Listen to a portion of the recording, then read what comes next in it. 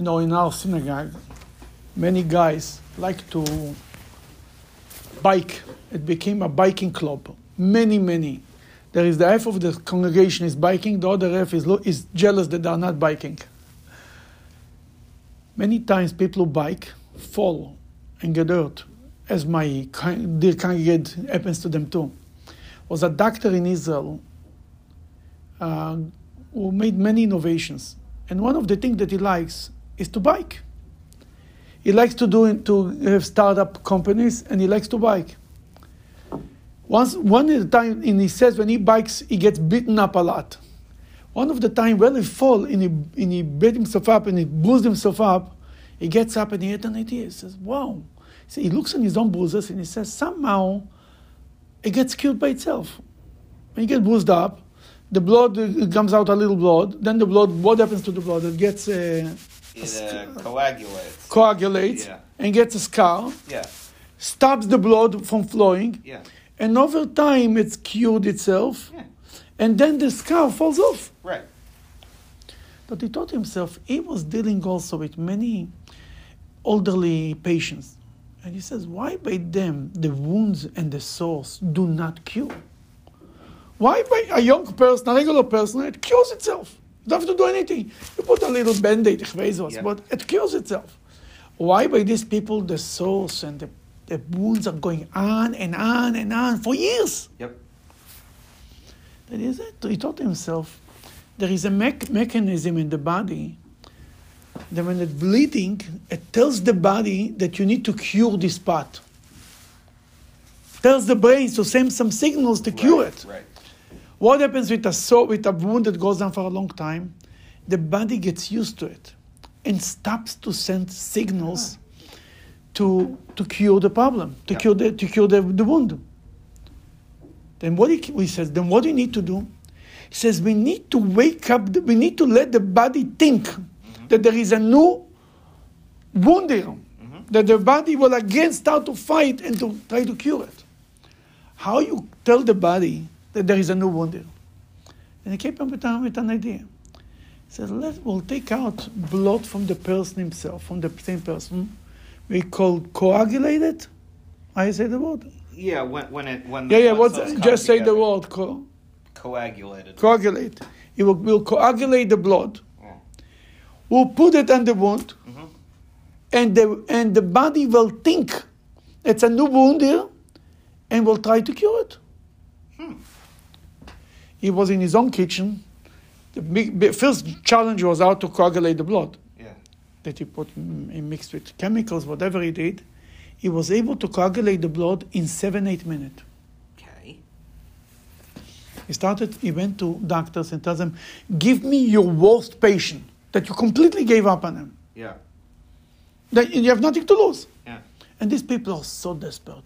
The souls, they say it's like putting a cigarette on your foot. It's killing you. Yeah.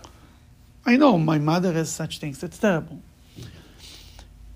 Do it on the leg and put it on the sore, and we'll see. We have nothing to lose.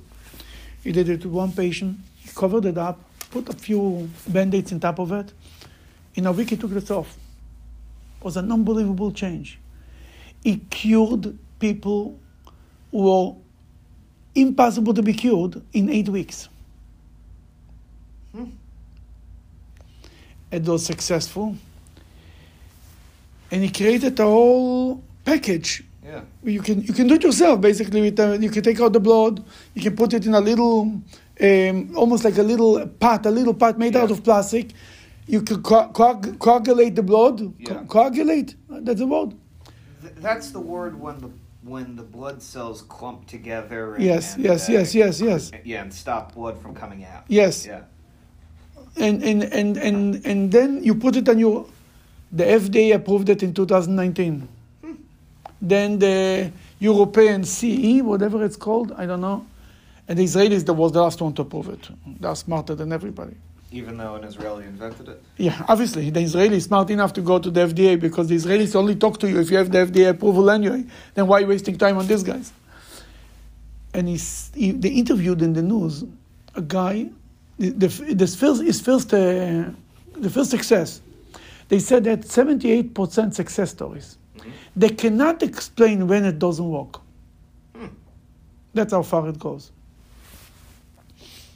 The guy one food was imputed already because of the sauce. They wanted to imputate the other food. He told doctors, I'm not touching the other food. He showed up, he said, it was like a miracle. Within 8 weeks, they cured them from the biggest ulcers that nobody was able to cure for years and years and years. People usually who has this kind of sauce, people who have diabetes, and all of these kind of things, it's just an unbelievable thing. Yep. Really, it's like mind-boggling. My brother told me about it. And I was thinking about that. When I heard it from my brother, I thought to myself, must be, if Judaism believes that everything that's in the physical world comes from a spiritual place. The physical is a reflection of the spiritual world. It's a mirror. For example, parents will do anything for the children. Would children do everything for the parents? Usually not.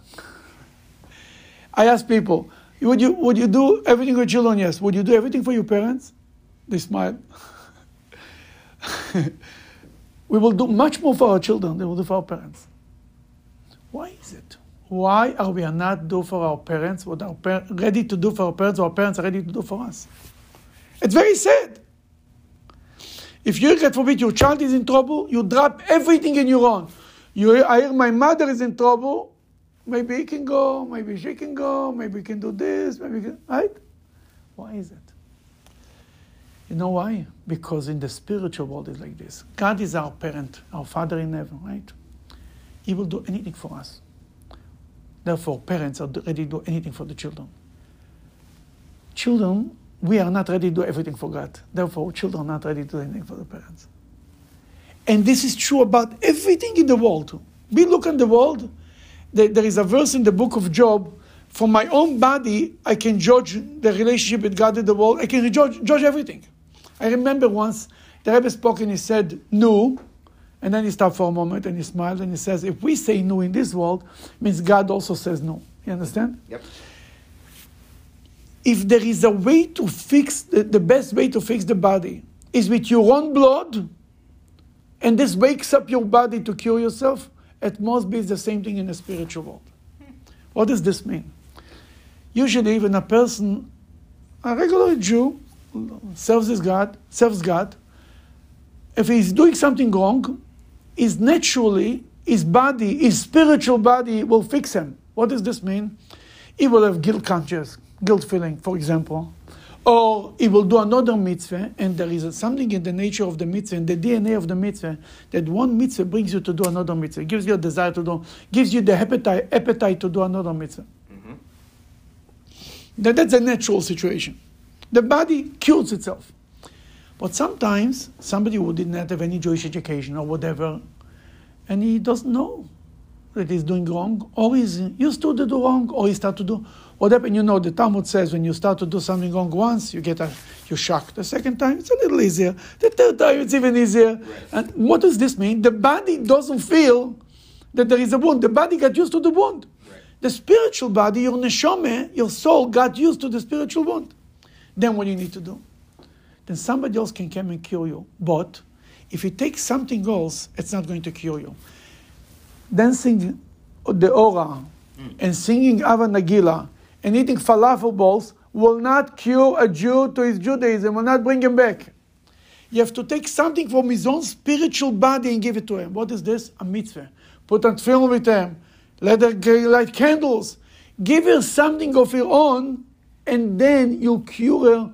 This mitzvah will wake him up and make his spiritual body start to walk again, and will bring him back to his religion. And something happened this Hanukkah, an unbelievable story. I know there's a Chabad Rabbi in Chicago, Finkelstein. What's his name? Yeah, Rabbi Finkelstein. Finkelstein, something like that. David Finkelstein. This guy, I know him from 770. He's my age, I think, maybe a little older, a little younger. I think I wound up in his shul on Rosh Hashanah of 2013, whichever year that was. Could be. I think I did, but Yeah. It makes a lot of sense. And I think you told me that, maybe years ago. I think I remember it. This guy, he had a phone call. A guy calls him Hanukkah. This Hanukkah.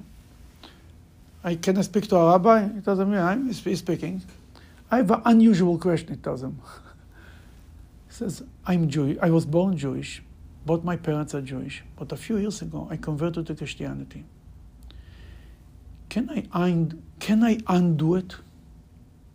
That was his question. He tells him, you don't really need to undo it. You were never a Christian. I mean, if you're a Jew, you're born a Jew, you're a Jew no matter what you're going to do. Yeah, maybe you can go to the mikveh, but light candles, it's Hanukkah, you can put on film. Basically, he told him about his Judaism. We had a nice conversation. Then he asked him, tell me, what prompted you to do it? What happened? If you went so far to convert to Christianity, he says he walked on the street and he saw a menorah mobile. You know, Chabad run around with the menorahs and the cars? Of course. And he says he doesn't know what happened, but it just woke him up and he started to think that he has to undo this, he has to come back to Judaism. That the rabbi was like shocked. He told him, oh, I'm so impressed. He says, why are you so impressed? What's so impressive about it? Then he tells them, what is Hanukkah? Hanukkah, the miracle of Hanukkah, he says the miracle of the oil. They were looking for a little jar of oil, that's pure oil, with the stamp of the high priest. They were looking all over the temple. Finally, they found one little jar of oil. He told them, within every Jew there is a little jar of oil, that this cannot be defiled. No matter what, you can convert to Christianity 1,000 times, you can do whatever you want. This little jar of oil, that's your neshama, that can never be. And the candles of Hanukkah woke up a torch. It was almost like a magnet, like from two places. It woke up something in you and brought it out and brought his neshama back home. This is true also. This is basically the idea. A mitzvah, something that the body itself brings them back home.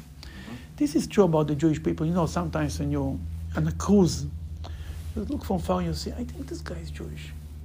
Tell your wife, I think this guy is Jewish. And then you go around a little closer and you throw some word in Hebrew or something in Yiddish, or you make a Jewish comment to say, it's Hanukkah next week, to see if this guy will give a blink or something. Basically, you find each other. What is it? The Jews look for Jews and find Jews. It's almost like a magnet. Because the Jewish people are one spiritual body. Not a physical, not a biological body, because there is many converts in the Jewish people. Actually, they checked, that 23andMe, the Jewish genes in the men is much higher than the women. In the men, it's like 75-80%. The women, it's like 50%. You know Really? why? You know why? I'll tell you why. How many male converts you know to Judaism? I don't know if I've ever met one. Yeah, shkoyach. I know one. How many female converts you know? I've met many. Many. Yeah. That's why. Yeah. And throughout Jewish history, that's why biologically we are not the same body. Absolutely not. But spiritually, we share the same neshama. We share the same spirituality. We are responsible for each other. Where this started? In the parsha of this week. The story of Joseph with the brothers. They came down to Egypt. He framed Benjamin. He told them, you stole my goblet. Yeah. Right?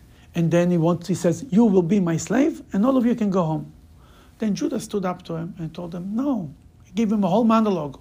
I promised my father. And then he looks at him and says, why are you interfering? Why are you screaming louder than all the rest of them standing like quiet? He says, because I guaranteed him to my father. I took responsibility for this boy. I will bring him home no matter what. That's what I promised my father. In Hebrew, the word guarantor. And since then, we became responsible for each other. The Jewish people, why Jews are called Jews? Because named after Judah. Why we are not called Benjaminites? The two tribes who survived today are from two. Because Judah took responsibility for his brothers. And that's what it's all about. That we became one people. Then when Jews in America